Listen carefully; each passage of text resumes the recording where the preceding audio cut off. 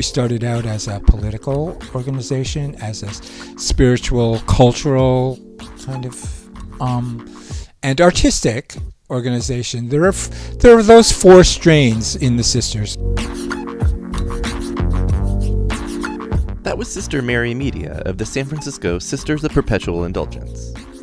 I'm Jeff, and this is Storied San Francisco. Every week on this podcast, you'll hear from drag queens, writers, bartenders, and other San Franciscans, telling stories and responding to the question, what is it about this place? Welcome to Season 2, Episode 17, Part 2. In Part 1, Mary Media set the stage for the birth of the Sisters of Perpetual Indulgence back in 1979. In this podcast, she picks up the story of how a group of young gay drag queens came together around the ideas of performance, politics, charity, and spirituality. She also talks about how she got her drag nun name. Here's Sister Mary Media. So as it existed at that time, kind of 79, 8 or so, was it already called? Did you already have the name, or when did that all come about? The name, formalizing it as a group. Yeah, it was late 1979, early 1980. There was a meeting at somebody's house of all these people who were interested, who had gotten measured for habits, and who had expressed interest, and who were we were participating in things, in events, not in habit because we didn't have them yet, but there was an intention to form a group, an order of nuns. Mm-hmm. And it was kind of like the perfect representation. It was the perfect antidote to clone culture at the time, because here was this group of drag personas, who all look the same. Right. So it was like, it was like the perfect antidote to clone culture at the time. Who came up with the name? Do you remember? I wasn't at that meeting. Oh, damn it. That first meeting. There are, again, different versions of the truth. I think William Stewart, whose house the meeting was at, seems to have been largely responsible for it, though Sister Missionary Position claims to that he had a lot to do with the name. So it was a long, apparently like a 6-hour meeting of what are we going to do? And we have to have a name. And so I guess over that course of that period, the name evolved in that meeting. So suddenly we had a name, which kind of fit. Yeah, absolutely. When would you say the sisters' charity work took over? Good question. I don't say took over, but took hold is what I meant. Yes, because we didn't start out as you're suggesting. We didn't start out as a charitable organization. We started out as a political organization, as a spiritual, cultural kind of, and artistic organization. There are those four strains in the Sisters. There's the performative, the performance aspect. There's the social work that we do, the charitable works that we do. There's the political, and there's the spiritual. And what's so great about being a sister is that you're involved with people who are interested in all of those things to one degree or another. Like for some people, they couldn't care less about one aspect or the other. But together you can do so much more because people are bringing all these different influences together. So we started out not as a charitable organization at all, but what happened is that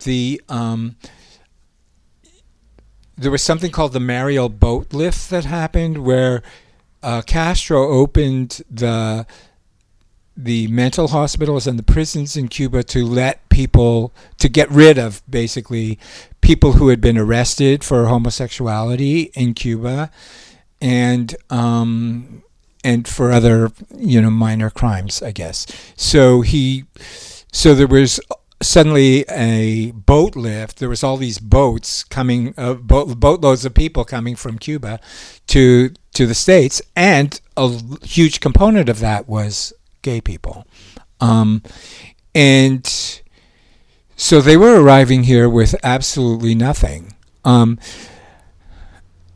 Some people in the community thought, oh, here's an opportunity to get a cheap houseboy, or it was like the most obnoxious response to the needs of these people, of these refugees, essentially.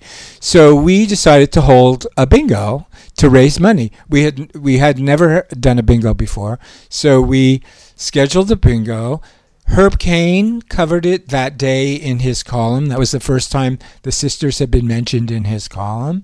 And so he mentioned that evening there was going to be a bingo. So many people showed up that we had to schedule a second sitting.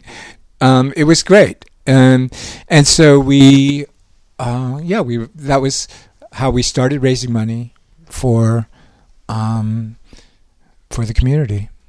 So now, of course, we have regular grant cycles. We twice a year we actually give money. We solicit applications for grants, and we try to fund typically organizations that are not getting funding from more mainstream sources, groups that are either on the margins because they're not kind of respectable enough for traditional funders, or they don't have a track record, or it's maybe somebody just has an idea and just needs somebody to believe in them enough to give them some seed money. And so that's what we look for, and so that's our kind of niche in grant making. I was curious about your name. Oh, Mary Media. Yeah. Well, I used to when I came here, I had been involved in back up, in college. I was the editor of my newspaper, my campus newspaper. So I was always kind of interested in media. In fact, going back to high school, I did a column for the high school in the local paper. Anyway, a journalist. I was kind of a journalist, but journalism didn't really cut it for me. Yeah. And so I ran into somebody. I started talking to somebody on the street one day. It was in Haight-Ashbury. It was, I think, at Masonic and Haight. He was just sort of hanging out. I was just sort of hanging out, so we just started talking. And one thing leads to another, and it turns out he's interested in doing media. I'm interested in doing media. He has experience in audio production, film and audio production. So we set up a production company called Raven's Head Communications, which produced audio features on queer subjects that we sent around to the different queer radio programs around the country. So we were kind of freelance queer radio producers. That's how I got to meet Fred Brungard, a.k.a. Sister Missionary Position, because he was involved with Fruit Punch over at KPFA. Mm-hmm. And through him is how I got to know the other people who were who became involved with starting a group. Mm-hmm. And when I went to some of the fairy gatherings, not the first one, but to subsequent fairy gatherings, I took a portable record player, a portable tape recorder with me, and I was kind of wandering around like taping it. And I have tapes from those gatherings, which I wish I could play them now without them falling apart. Yeah. I'm afraid to listen to them, but that's a separate problem. So I started out calling myself Sister Hot Patootie, bless my soul.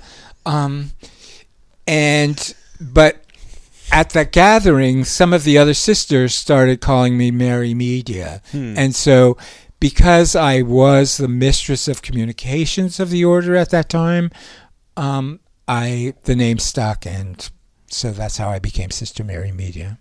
And so it doesn't have, there's no like double entendre, there's no like dirty little aspect to the name. It's just, that's the kind of, I guess, reflects me. That's who I am, and that's It's not Mary Magdalene or anything like that. It's Mary, and it's Mary. It's not even Happy Media. It's like no, but that's your origin story. That's my name. Yeah, the name, story. And and as I said, like I had those interests in performance and queer politics and spirituality that coalesced in here's a group of people who I could be involved with, that it is political work that is meaningful to me, cultural work. So 40 years, do you want to talk about that at all? Okay, well, there was a long period where I kind of stepped back in the late 80s and only reconnected around the 30th anniversary, which was, 2000, maybe a little earlier than the 30th anniversary. So there was a whole period in there where I was not involved personally. Okay. But the order did maintain. I mean, it was down to I think maybe 4 or 5 people at one time. I think Roma talked about that a very little bit. Right. But yeah. Okay. But 40 years. I mean, we did a lot. I mean, I'm very proud of the things that we did in the early days, like the Play Fair pamphlet that we did, which was an early safe sex, a brochure that we wrote, printed, and handed out at the 1982 what was called Gay Freedom Day Parade back then.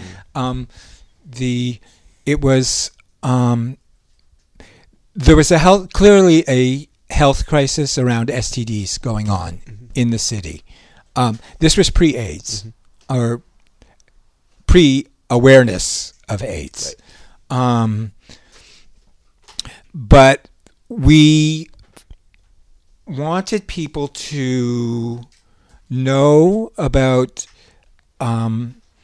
what they were experiencing, like what they were the things that they were getting infected with. We wanted them to have an understanding of what of how to treat it and how to that it wasn't sort of a death sentence. I don't know. This is actually, I mean, as it turns out, looming in the background, it was a death sentence. But back then, we were talking about gonorrhea and things like that, STDs. And the literature that was available at that time was from public health sources, and it was all very judgmental. You shouldn't be doing this, and this is what you're getting yourself into. Right. And it was all described in clinical terms. We knew that people were not going to stop having sex, so we came up with the message of play fair. In other words, treat your brethren and your sisters with respect and with empathy and with kindness and with honesty, and just play fair, but play. And so we used the language that people used to talk about sex. We used, it wasn't clinical language, and it was a sex positive message. And so that is now considered a forerunner of kind of community response to a health crisis. It's sort of it started a whole new way of communicating information, medical information, to the community. So I'm very proud of that. And then, of course, Bobby Campbell, who was AIDS poster boy, he was on the cover of Newsweek magazine. He was one of the first people to educate people about the nature of HIV and AIDS. It was called GRID at that time. And he was a sister, Sister Florence Nightmare RN. And so we had, I think, the very first fundraiser for an AIDS organization when we sponsored a fundraiser for the organization that he had started with some other people here in the city. So, yeah, I mean, there was so much, there was other stuff going on. I mean, there was just like being a sister can be a full-time job, so that led to me kind of stepping back and needing to. We were all taking care of, our friends and family of choice at that time. So I couldn't just stay being a sister, but I adore being a sister. And when the opportunity came to rejoin, I went for it. Awesome. And they saved your seat.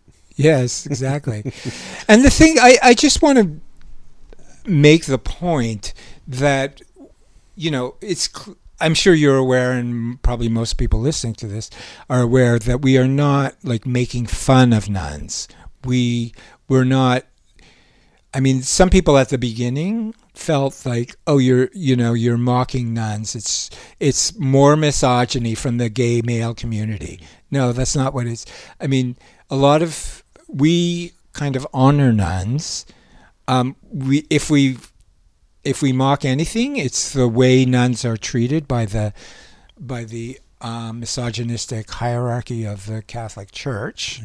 But I mean, we really do see ourselves as nuns. We're not playing nuns. We take vows. We function as secular nuns. So Catholic nuns, they raise money for the poor. We raise money for the poor. They educate. We educate. They comfort the afflicted. We comfort the afflicted. They take a vow of chastity. We raise money for the poor. That's awesome. We're nuns. Yeah. And I love that. And so we started this little group in, of like, I don't know, 12. I think there's the 4 founders and 12 originals, or is the way it's been codified in our history. But now there are, orders. There are houses in, I think, 60 cities in the United States and 12 or 13 other countries. Wow. And so 40 years later, we'll be celebrating this coming next month by people coming in from all over the world to help us celebrate 40 years of activism that's rooted in spirituality. It's a political awareness, but it's rooted in a spirituality and in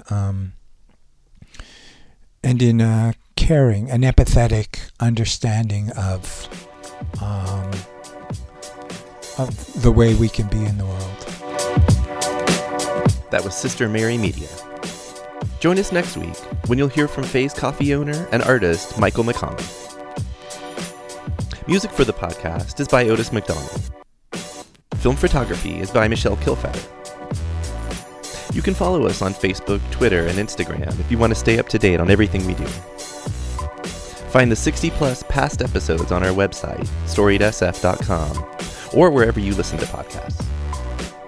If that happens to be Apple Podcasts and you have a minute to spare, please rate and review the show for us. Send comments or suggestions to storiedsf@gmail.com. Thanks for listening.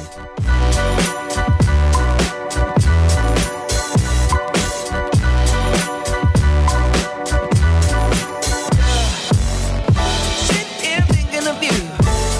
Maybe I'm painting blue. What I'm